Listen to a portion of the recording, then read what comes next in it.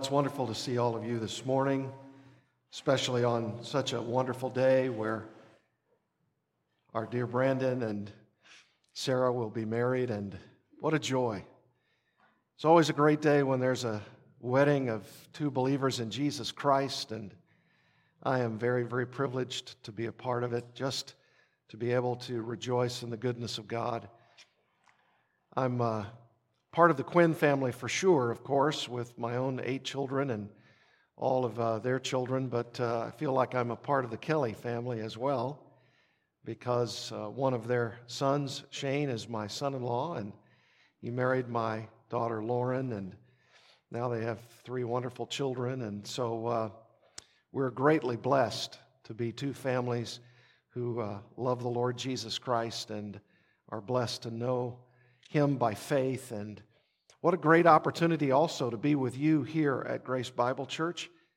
As Brandon Phillips mentioned, we are Arkansas boys together, and our paths have crossed in multiple ways through the years, and I'm greatly blessed to be able to be with him on this Lord's Day and to be with all of you, even those of you I've never met. I want to encourage you, if you will, to turn in your Bibles to the Gospel of Luke. The Gospel of Luke. If you'll begin in Luke chapter 6, and if you have your outline there with you, whether you write anything in your bulletin or not, I want you to see from the outline what I saw at one time when I was recently reading through from cover to cover the Gospel of Luke. And the more I read, particularly in the middle section of this long gospel through to the very end, some amazing statements by Jesus Himself. Amazing in this sense, that when Jesus is teaching those around Him, and particularly His disciples, He kept speaking about Himself. Now, if you and I were to read the entirety of the Gospel of Luke together this morning, we won't. Don't be alarmed, we won't. If, in fact, we were to do that, just as I did not long ago, I started reading several times all of these statements where Jesus was saying something about Himself. He would say it in this way: "What about me? What about me?" Now, for the uninitiated, those, perhaps even some of you this morning, who do not know Christ, you might be saying, as you would read the Gospel of Luke, why is He continually speaking about Himself? It's as though He might have some kind of maniacal fixation upon Himself, that He's so important, that He thinks so much of Himself that He's talking in the first person. He's always referring to Himself, always talking about His life, His ministry, His claims, His miracles, His teaching. If you're not careful, you read something like the Gospel of Luke, and in other words, it's all about Him. It's all about me, He says. And there might even be those folks in the world, and surely they are there, who would say that's a put-off. If He's always talking about Himself, that seems like He's proud and arrogant and boastful. But the more you read from the Gospel of Luke, and the more you read about what Jesus says about Himself and about the grandiose claims of His life, you have to make a response in your own heart, everybody. And the response you have to make in your heart is this: either what this man is saying is absolutely false, if his claims cannot be trusted, if his teaching is not true, then I'll dismiss him from my mind forever. Or, if what this man is saying is true, if all of his claims are accurate, if all of these miracles that he is doing in and around Palestine and Israel, if all of these grandiose claims are right, then I owe him my life. I owe him everything. And I will follow him forever. Those are the only two options there are. There's not any middle way. There's not any person alive who's ever lived or ever will live who can say, well, Jesus was a good teacher.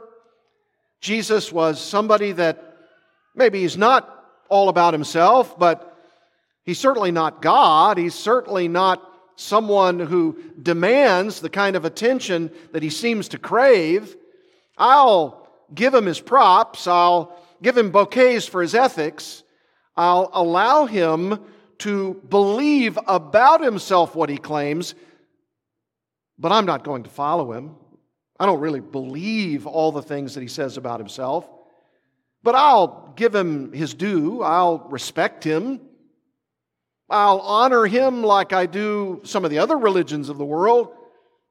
I'll certainly give him a clap every now and then, or I'll give him a nod for something he may have said that was prosaic, something that he might have done, though he can't possibly have done everything the Gospel of Luke says he did. I'll follow him in the sense that I'll believe him to be a holy man, but he's not more holy than other holy men who have walked the earth. You see, that option's not given to us. The only option is this: follow him. Follow him as the Lord God of the universe. Follow him as God in human flesh. Follow him as the Savior of the world. Follow him as the one who grants eternal life to those who repent and believe in him for salvation, the salvation of their souls, or reject him out of hand. Reject him forever. You don't have an option in the middle. You either have to say yes or no to Jesus Christ. That's it. There is no other place. There is no other middle ground. There is no other choice. And so, when Jesus makes these grandiose claims in the Gospel of Luke, and the more I read about them, the more I listened to this word, me, me, me, me, me, I thought to myself, back to the days when I was a freshman in college. And it could be that you might be a freshman at the University of Florida. Could have been that you have seen many years pass since you might have been in college or that age. And at the age of 18, someone gave me a Bible. I didn't grow up as a Christian. Didn't grow up in a Christian home. In fact, my mother was a Jehovah's Witness. And when someone gave me that Bible and said, "You're going to college now, right?" "Yes, I am." All they said was this: "You're going to need this. You're going to need this Bible." And when I got to college and pledged a fraternity and saw what a dry well that was, I realized, what's life all about? What about these grandiose claims of what seemed to me to be a madman, someone who's claiming so many things about himself, always talking about himself, and always making value judgments and statements that if you don't believe in him, you can't be saved. If you don't follow him, you're going to perdition. What about this? And what about me? What about my life? What about my future? What's life all about? What happens when you die? Where do you go? What do you do? And so as I read the Bible, in about a 4 to 6 month period of time, through the living and abiding Word, I came alive. I came alive to see the truth about who Jesus Christ really is. You want to see it with me? Luke chapter 6. Luke chapter 6. Jesus said in verse 22, just to give you a little bit of a context, "Blessed are you when people hate you, and when they exclude you, and revile you, and spurn your name as evil on account of the Son of Man. Rejoice in that day, and leap for joy. For behold, your reward is great in heaven." Now, when I read that off the printed page, I thought, how odd. How strange. Blessed are you when people hate you? Isn't it the other way around? Blessed are you when people love you? Regard you as stylish and educated and bright and pretty and handsome. And what do you mean? Blessed are you when people hate you, and when they exclude you and revile you and spurn your name as evil. And don't forget that phrase, on account of the Son of Man. Or how about verse 46 of that same chapter? Jesus said, "Why do you call me Lord, Lord, and do not do what I tell you?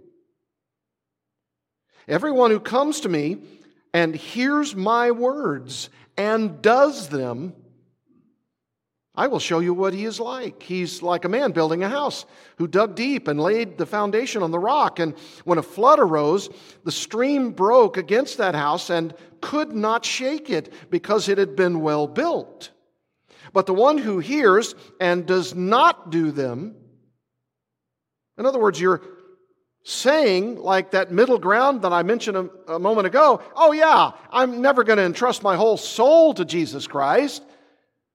But I'm certainly not going to say he never existed. I'm certainly not going to say that he isn't making such claims, because clearly here he is, but I'm not going to obey what he says." Well, the one who hears Jesus Christ and does not do what he says is like a man who built a house on the ground without a foundation. When the stream broke against it, immediately it fell, and the ruin of that house was great. Now, these are some amazing statements. And then you get to chapter 7, verse 23, and it says this. Jesus, here's his claim, blessed, there's that word again, blessed is the one who is not offended by me. Now again, that just seems to strike me, as possibly it does to you, as very odd. Very odd. Blessed is the one who is not offended by me. Why is that odd? Well, again, there's only two options, my friends. Either you believe that Jesus Christ is who he claimed to be, and therefore you're not offended by him at all, by his claims, by his person, by his miracles, by his testimony, by the sheer power of his resolute life, or you reject him wholeheartedly. Nothing in between. No middle way. Either cursed is the one who is offended by Jesus Christ, or blessed is the one who is not offended by him. We could say it like this: blessed are those who are not at all offended by Jesus Christ. You love him. You would give your all to him. Perhaps that's what it will take. Giving up your life. Giving up whatever it takes to follow him, to love him, to obey him.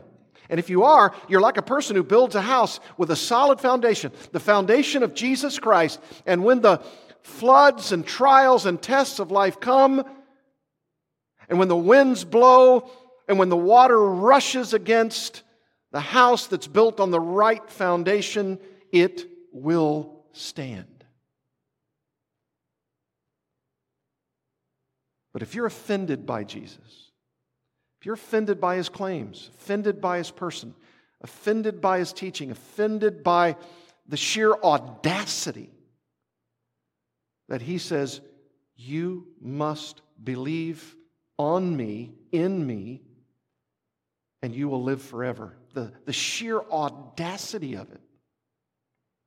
If you're offended by that, then you're like that house that's built on no foundation at all.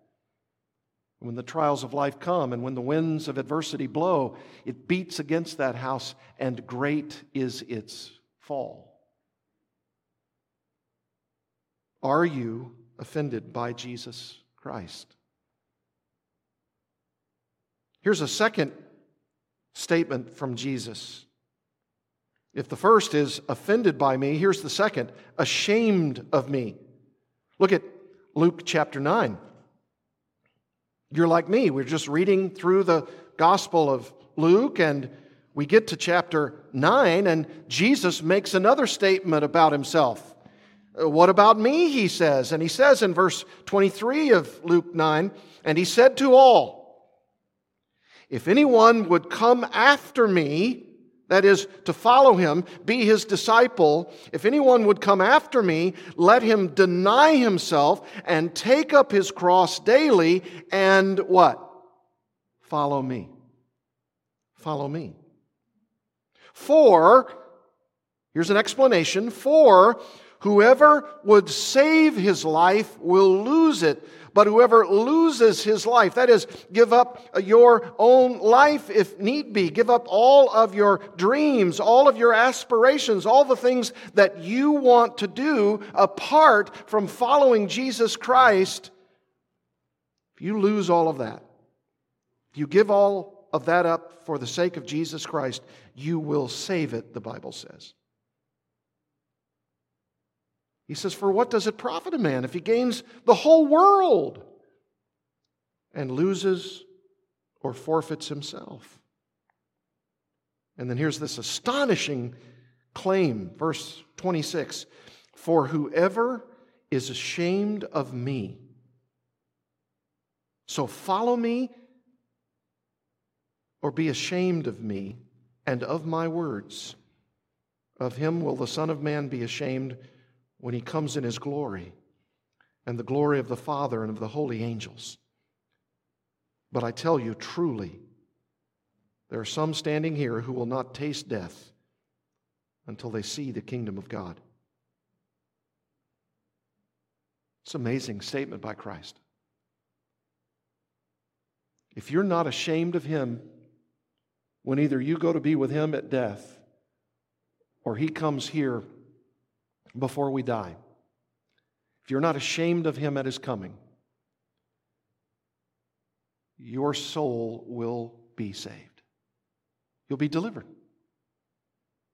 I was reading that in my dorm room at 18 years of age, and I said to myself, this is audacious. I mean, how could any one man make such a claim? And if you think he's just a man, of course, you do believe he's audacious. But if you believe he's the God-man, the man who has come to save us from not only our own wretched condition, but to save the world itself, this is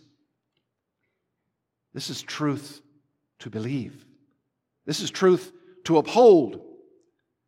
This is like giving someone a cool drink of water who's a man of the desert, who's famished, who can't live one more second unless he gets a morsel and a drink from the one who comes to give it. Ashamed of me, he says. Well, how are you ashamed of Him? By not doing what He says, by not believing in Him, by not entrusting your soul to Him. I mean, if you're all about what verse 25 says, I'm all about getting all the profit of the world, to gain the world. It reminds me of another passage in another gospel where there was this man who was so rich, he was so successful, He was so about himself and all that he could amass. He had so much produce, he had so much marketability, he had so much fame that he said, I'm amassing all the more, all the time, and I think what I'm going to have to do is I'm going to have to build bigger barns for all the produce that I have. I own so much that I'm going to have to continue to amass it all. And Jesus said to that man himself, "You fool, tonight your soul is required of you. Now who will own what you possess?" You and I might say it like this. Have you ever seen a hearse carrying a U-Haul? Can't take it with you. That night he was going to die. And Jesus knew it. And Jesus knew that his heart was not right toward God. He was only thinking about himself. He was only thinking about his riches. He was only thinking about all of himself, and therefore was ashamed of Jesus Christ. There's a third statement of Jesus, and it is this: rejects me. Rejects me. Look at chapter 10. Jesus just keeps going and going. He keeps talking about himself in a masterful way, in a God-honoring way, and in a trumpet sound. This is me, this is my word, this is who I am. And he says in chapter 10, verse 16, the one who hears you hears me, and the one who rejects you rejects me. What is he saying? Well, he sent out his disciples to communicate the gospel, the good news that Jesus Christ saves. And he says, the one whom you preach to, and they hear you. That means they really hear you. They respond to the message. They give up their life for the sake of Jesus Christ. They will hear you. But if you preach that same message to somebody else and they reject you entirely, they don't want to listen to anything you say about me, they shall be rejected. And then he says this, and the one who rejects me rejects him who sent me. Do you see that phrase there? Rejects me. That's the third in the Gospel of Luke of these statements about me, me, me. Offended by me. Blessed are those who are not offended by me and ashamed of me. We could say it like this: rescued are those who are not ashamed of Jesus Christ and now rejects me. We could say it this way: received are all those who hear the Word of God, the good news about Jesus Christ, and don't reject. You said, now this is a hard message. I thought we were here all gathered for a beautiful, glorious, happy wedding. Yes, we are. And it's a wedding that is entirely designed to bring two people together who are desirous of following Jesus Christ. That's their message. That's their message of a wedding. That's the message of any Christian wedding. It's not just about two people getting married. It's not just about two lovers.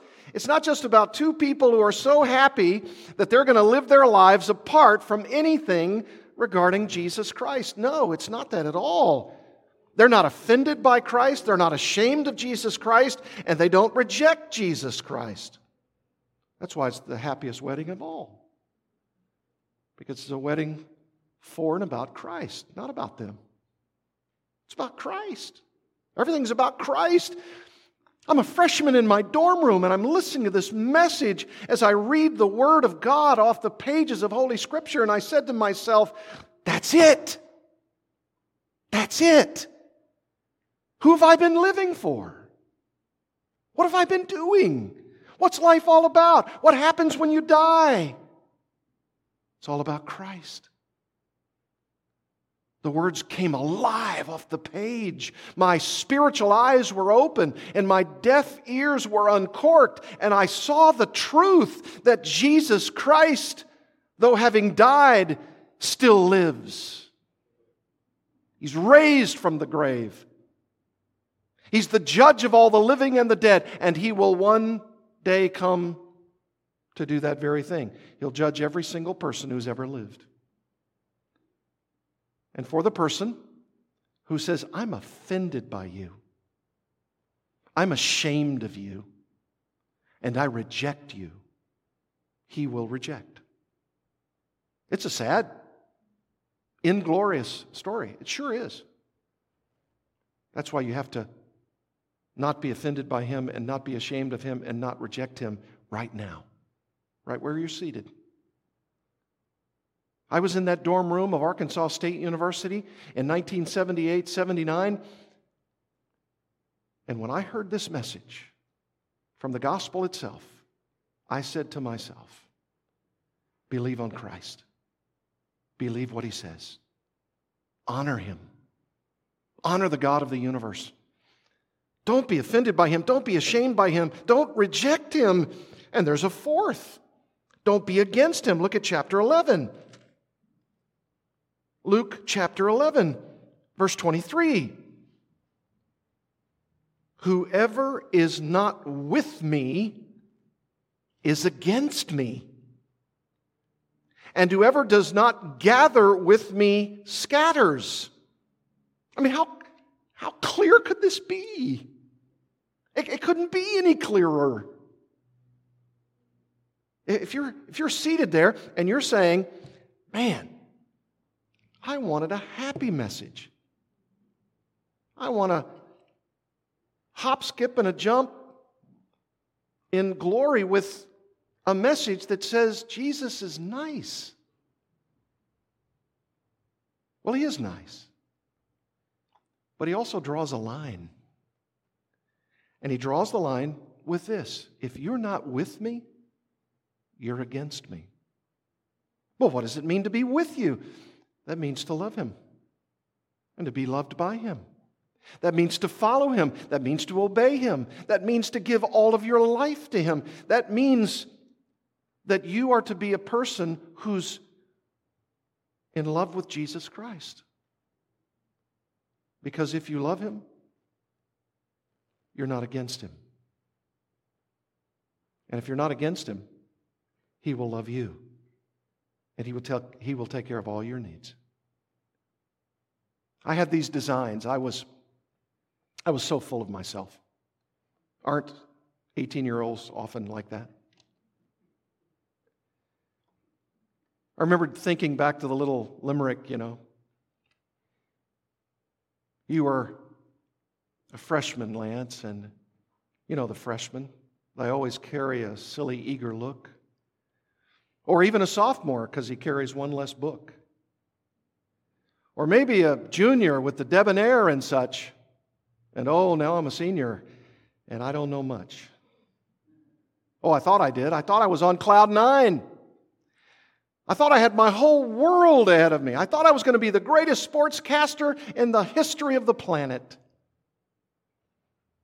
And in a moment, my friends, I read these words off that page. And I realized all my life was about me. All my life was about my aspirations, my goals, my destiny, my life. And I wasn't thinking anything about Him. And I realized in a moment, if I'm not with Him, I'm against Him. So committed are those who are not against Jesus Christ. Are you against Christ? You say, no. You keep talking about it's either or, but it's really what I think. It's that middle ground. I'm not against Him. It's true. I'm not for Him necessarily. I don't live for Him. I don't do all that He commands. I'm sort of ambivalent about the whole thing. You can't. It's not an option. Either all in or all out. That's what He's saying. If you're not with me, you're against me. And there's a fifth. There's a fifth one here. Deny me. Look at Luke 12. If you take away the verses, you take away the chapter divisions, all you can read every time you turn to the next page is Jesus saying, what about me? What about me? What about me? It's the siren sound of a life that isn't being lived for Him. And He's just given you one more opportunity. One more. And what does he say in chapter 12? Verse 8, and I tell you, everyone who acknowledges me before men. In other words, you have a public testimony that you fear God, that you love God, that you embrace Jesus Christ. You acknowledge Him publicly before men, the Son of Man. And what will He do? The Son of Man, if you acknowledge Him, will acknowledge you. To whom? Before the angels of God. He'll acknowledge you to everyone. He'll declare. He'll bring you to the party. He'll bring you to the wedding, the very wedding supper of the Lamb, and He'll say, I'd like to introduce to you Mr. Lance Quinn. He was lost. He thought he had the world by the tiger's tail. He thought he was all that. He thought he was really cool. And he had a lot of friends. And he was funny. And he was a leader. And he could stand in front of people and talk. And he was lost. He was lost spiritually. And he was so full of himself, he was headed for hell. And you know what happened? I invited him to my party. And I told him, if you come, you have to acknowledge me before all men. You have to say that Jesus Christ is God, that He loves sinners, and He wants to redeem them so that they might follow Him all of their lives. Will you acknowledge me before men? And in that 4-month period of time, and as I was reading this gospel, I said, yes, I will. Jesus, you've changed my life. You've redeemed me. All of my pride and my arrogance and my boastfulness, you've forgiven me. And so I acknowledge you before men.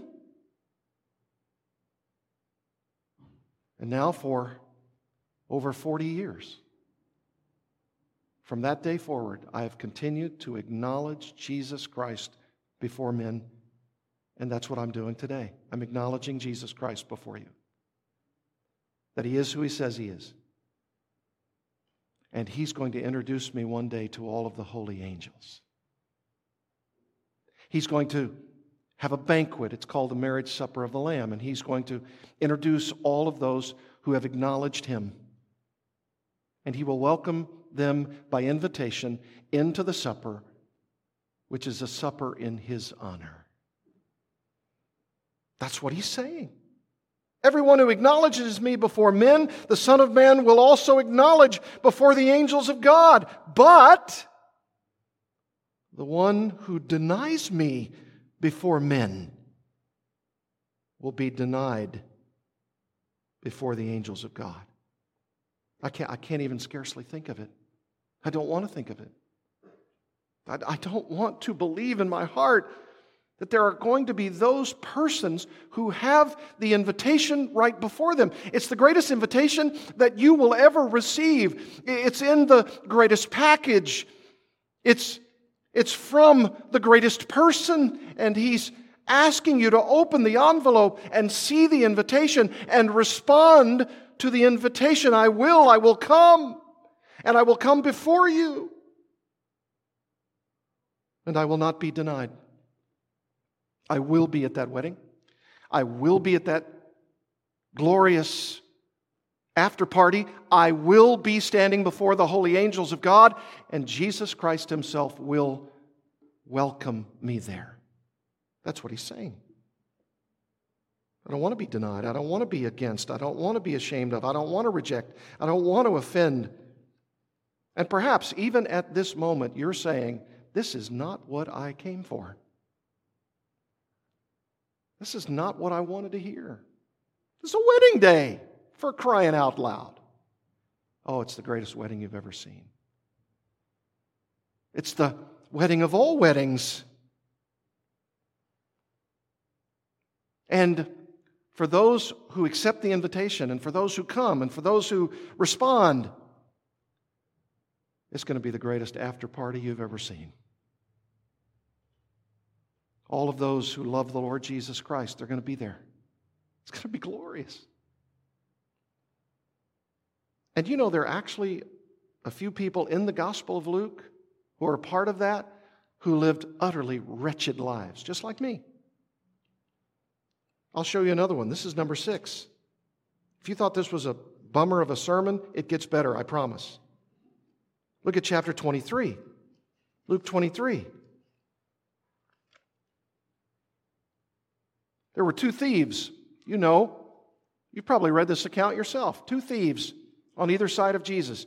Jesus is being rejected. There are people who are ashamed of Him. There are people who are rejecting Him, offended by Him, against Him, denying Him, to the degree that they don't even want Him to keep living on the earth, and so they put Him on a cross. They reject all His claims.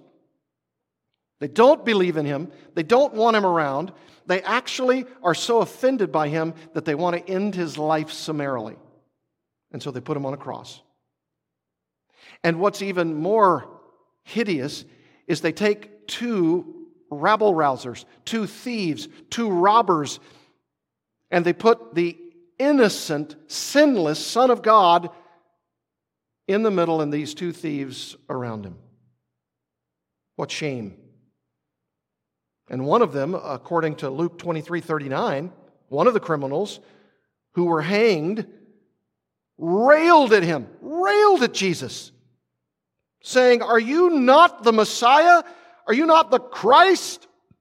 Save yourself and us." Verse 40, but the other, the thief on the other side, he rebuked his friend. He rebuked him, saying, "Do you not fear God?" Fear not in being afraid, fear as in revere. "Do you not revere God, since you are under the same sentence of condemnation?" And then notice his acknowledgement, verse 41. "And we indeed, we, you and me, you fellow robber, and me a robber, a thief, a crook, and we indeed justly." He's admitting his guilt. He's admitting the state of his condition, the state of his heart, the state of his soul, the state of his thievery. We're justly being condemned. We deserve the sentence of death. I mean, he's repenting right there. He's looking at his own life and he says, "I'm guilty. I'm guilty of everything Jesus stands for in the opposite." He's sinless. He's perfect. They hate Him. They're against Him. They don't like Him. They want Him dead.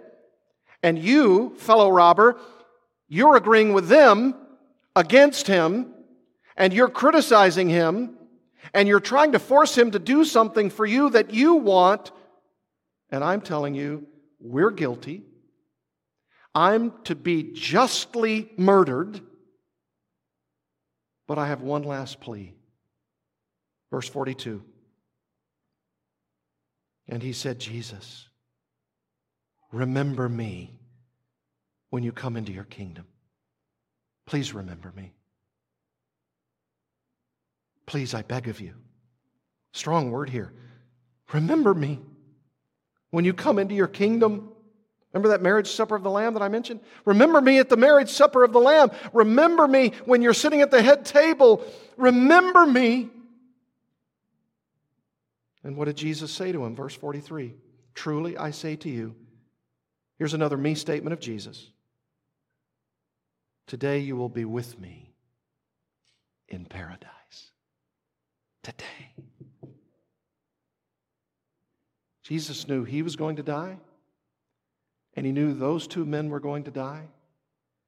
And the one who wasn't repenting, the one who was only mocking and jeering at Jesus, he was not going to be at that marriage supper. And the thief on that cross who asked Jesus to remember him, he'll be there by personal invitation. you will be with me. Oh, I tell you, friends, in paradise are only those who repent and believe in Jesus Christ. They're the only ones who are going to be there. You can't pay for it. You can't earn it. You can only ask for what you know you deserve in the opposite. You deserve hell. You deserve judgment. So do I. I was condemned. I was arrogant and proud and boastful. I was deserving of nothing. And I received mercy. Mercy. And so did this man. Jesus says to the most unwilling person like me, if you repent and believe in Jesus Christ, you will be with me in paradise. Are there any more glorious words? I think not. We'll be with Christ in paradise. And perhaps there were some of those even of Jesus' own disciples who were following him, who did seem to understand at least a little bit, and yet they were still grappling with who he was and the power of his person and the glory of his miracles, and they saw it all, but one of those was Thomas. Do you remember that? Doubting Thomas? He was sort of like one of those in the Gospels that said, I believe, but help my unbelief. Well, look at Luke 24. Look at chapter 24, verse 39. Jesus has now been resurrected from the dead. He's come out of the tomb. God has raised him from the dead, and he sees some of his own disciples on the road to Emmaus. And he says in verse 38, and he said to them, why are you troubled? And why do doubts arise in your hearts? See my hands and my feet, that it is myself. In other words, you're not seeing a phantom, you're not seeing a ghost, you're not seeing an apparition. You are seeing the crucified, resurrected Lord Jesus Christ. I'm alive. See my hands? See my feet? It is me. It is I myself. And notice the next phrase. Touch me. Touch me. I mean, I'm just like you. I just reading the Gospels. I got a pen in my hand. And every time that word me comes up, I'm just circling it. Ashamed of me, offended by me, deny me. I'm looking for the touch me. Touch me. And here it is. Touch me and see. Touch me and see. See what? See spiritually that Jesus is alive. He says, touch me and see. For a spirit does not have flesh and bones, as you see that I have. And when he had said this, he showed them his hands and his feet. And while they still disbelieved for joy and were marveling, he said to them, have you anything here to eat?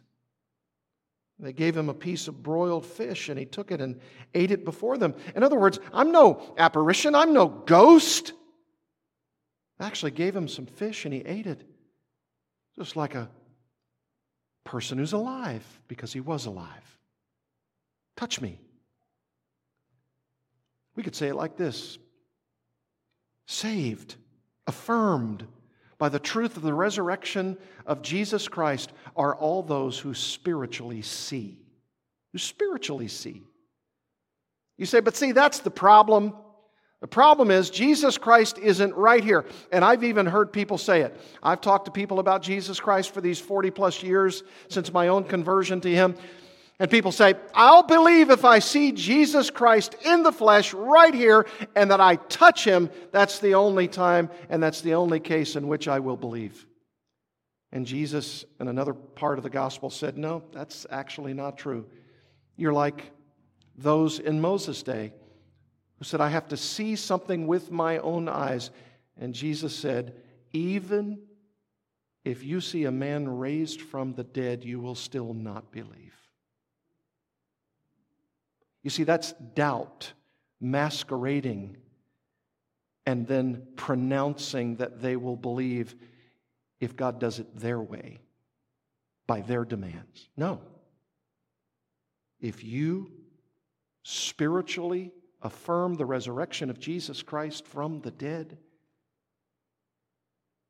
you too will be resurrected one day to all the blessings and glory of your home in heaven. I can't think of a greater gift. What a great gift. I bet this would be the greatest gift that Brandon and dear Sarah would love to have at the conclusion of their wedding. That every single person who comes to that wedding would know the truth and the certainty that they are on their way to heaven. What a great gift. That's their prayer. This is the gift. I'm not offended by Jesus Christ, nor ashamed of Him, nor rejecting Him, nor against Him, nor denying Him.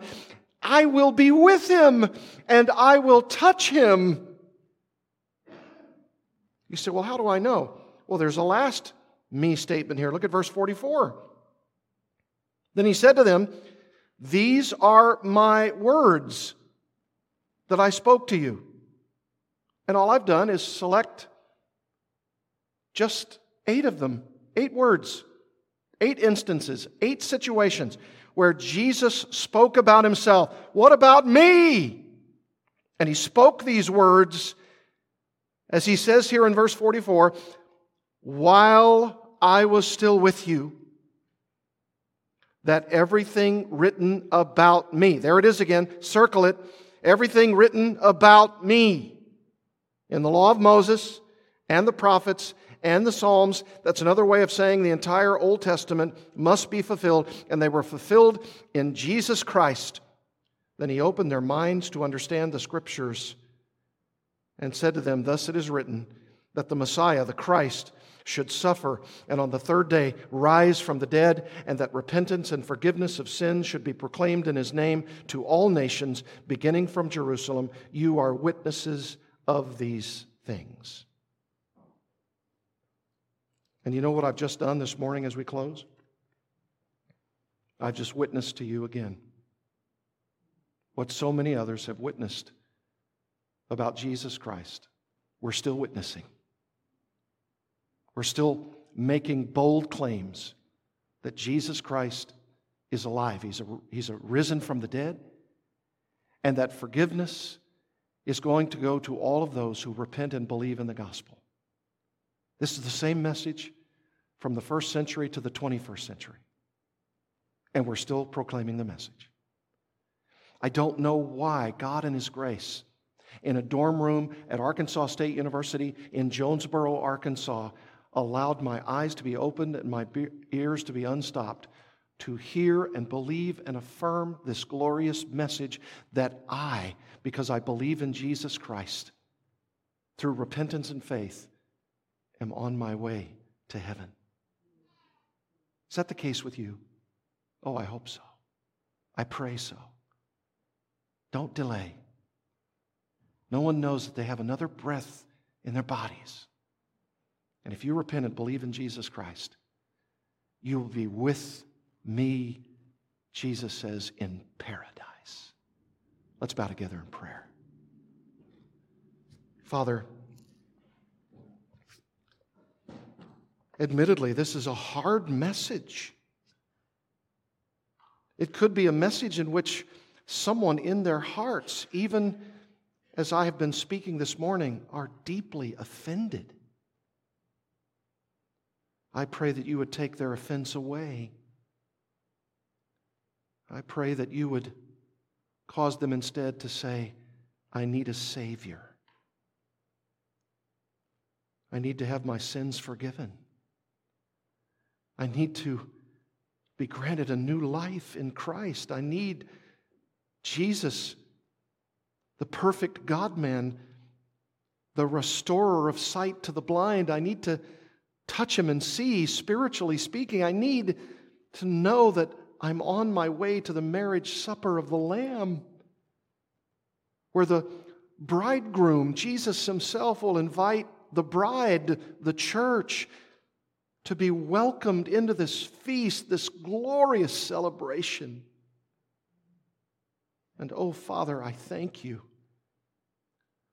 that over 40 years ago you opened my eyes and you caused me to see spiritually that Jesus Christ is the only hope of heaven.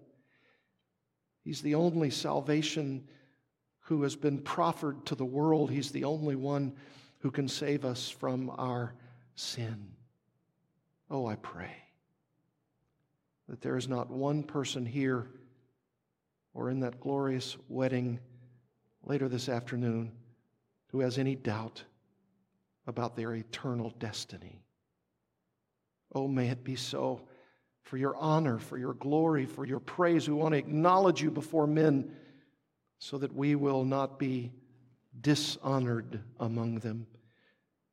We want the holy angels to be clapping their praise that a sinner has repented and believed in the gospel, and that this sinner is someone who knows he's undeserving, like that thief on the cross. And we cry out, please remember me, Jesus, when you come into your kingdom. And may his promise to all of us, every person here, be the glorious response. Today, you will be with me in paradise. May it be so. For the glory, the great glory of the name of our Lord Jesus Christ, in whose name we pray. Amen.